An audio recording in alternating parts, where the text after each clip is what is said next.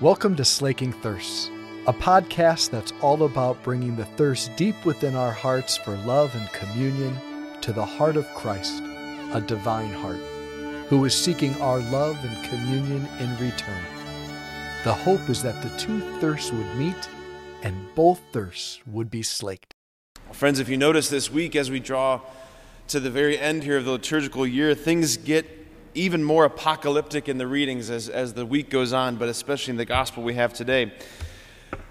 What I want to point out is in both the readings that we have today from the Gospel of Matthew and from the reading from the book of Daniel, we have two examples of prophecy. Like we're exposed to, in both readings, prophetic utterances that point ahead to things that are going to happen in the future, things that were fulfilled in the future, but in the past. You with me, though? You with me? Okay. Prophetic utterances. And I don't think we know what to think about prophecy as modern Christians. Because on the one hand, we know that because of our baptism, we're called to a prophetic identity, right? We're conformed to Jesus, priest, prophet, and king. What is a prophet? Someone who speaks on behalf of God. Okay, fine. But this notion of prophecy in terms of foretelling things that are coming in the future, we tend to think, I don't know about this Nostradamus kind of stuff, right? We kind of poo-poo that. But, I mean, you read the scriptures. Just take the readings that we have for today. Like, it becomes abundantly clear that second notion of prophecy in terms of foretelling things that are to come was an incredibly important part of how God verified his activity in the life of his people. You have to reckon with prophets, not just ones who rail against the establishment, but prophets who say, this is going to happen, and then it happens. So like I said, we've got two instances of prophetic utterances in the scriptures today. Jesus in the gospel is just pointing to the temple, right? This temple that took over 40 years to construct, this wonder of the ancient world, glorious beyond imagining, right? It was Herod the Great who put it together, far surpassing the temple of the first construction under Solomon. This temple was massive in its scope, huge, beautiful beyond imagining. And Jesus is just like, days are coming when this whole thing is going to be thrown down. It's going to be destroyed, completely destroyed. And of course he was right. He was right. In 63 AD, the Romans came and they sacked Jerusalem, razed the temple to the ground, burned it completely, decimating it, never again to be destroyed, never again to be rebuilt, completely destroyed. The prophecy, though, that I want to really spend some time with here is from the first reading from Daniel. These texts, right? I don't think these texts, they're not, I don't think, as familiar to us as Christians, and even hearing them proclaimed, Bill, you did a great job with these texts, right? But even hearing it proclaimed, you kind of get lost in it, right? The imagery, this statue, it sounds like a tour through Home Depot. You hear about gold and iron and tile. You're like, what's going on here? Are you guys awake this morning? Okay, just making sure. So you've got this reading from Daniel. But for us as modern Christians, we don't really realize how incredibly important the book of Daniel was to the ancient Jews.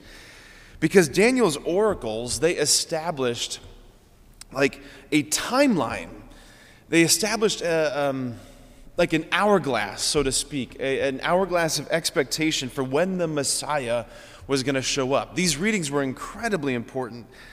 Like, I often wonder why there was such, like at the time leading up to Jesus, his birth, his incarnation, there was such political and religious fervor and unrest at the time. There was such turmoil around the time of Christ's birth. Like why was there such messianic expectation in the air when Christ was born? Why was Herod the Great so panicked about the idea of a Messiah arising? What were the Magi doing, searching these texts and traveling from the east to come visit this newborn king? Why were they searching the ancient texts and all of those things? It's because of Daniel. It's because of these prophecies. It's because of what he said that there was all this messianic expectation. Right? Daniel says that there will be a series of kingdoms. So Daniel he's in the midst of the Babylonian kingdom. He's speaking to Nebuchadnezzar, the king of the Babylonians.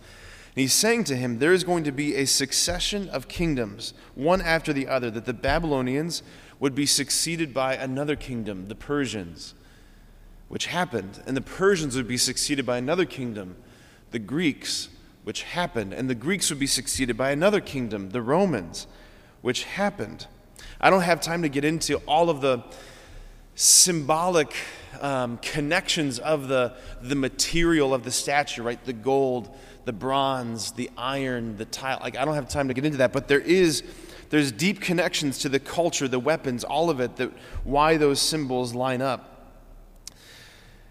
He says that in the lifetime of this final kingdom, the Messiah would come. He says, in the lifetime of those kings, the God of heaven will set up a kingdom that shall never be destroyed or delivered up to another people. Rather, it shall break in pieces all these kingdoms and put an end to them. It shall stand forever. That is the meaning of the stone, he says, that you saw hewn from the mountain without a hand being put to it, which broke in pieces the tile, iron, bronze, silver, and gold. Right, who do we say Christ is? Christ, the stone rejected by the builders. It's become the cornerstone. The cornerstone. Jesus, he's like the single stone that David put in his slingshot and wheeled and brought down the mighty mountain of Goliath. You see these symbols here, right? It goes even further. Think about this, that where Christ himself was crucified, right? We call it Golgotha, the place of the skull. Golgotha, what was it? It was a quarry. It was a quarry just outside of the ancient city walls of Jerusalem. It was this rocky outcrop. So you think about how quarry construction happens, right? So you cut rock away for stone masonry. And the stone masons, as they were cutting away this rock where the quarry was, they got to this aspect, this portion of the rock that was this ironized rock. It was rock that was no longer good for stone masonry. It was rejected stone. Stone that was rejected by the builders. So what did the Romans do? Well, you have this perfect rocky outcrop just outside the city walls, right outside the entrances. That's where they set up public executions.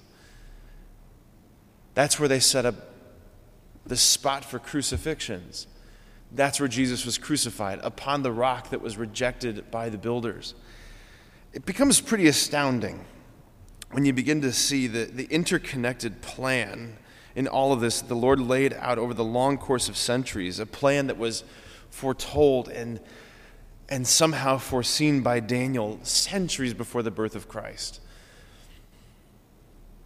It's pretty exhilarating when you just realize just how we are caught up in this incredible story.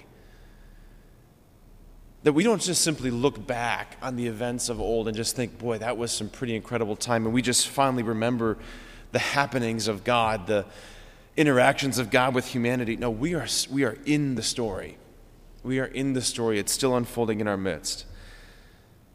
Let's just ask again for the grace of being overwhelmed with awe and wonder at all of this today. Amen.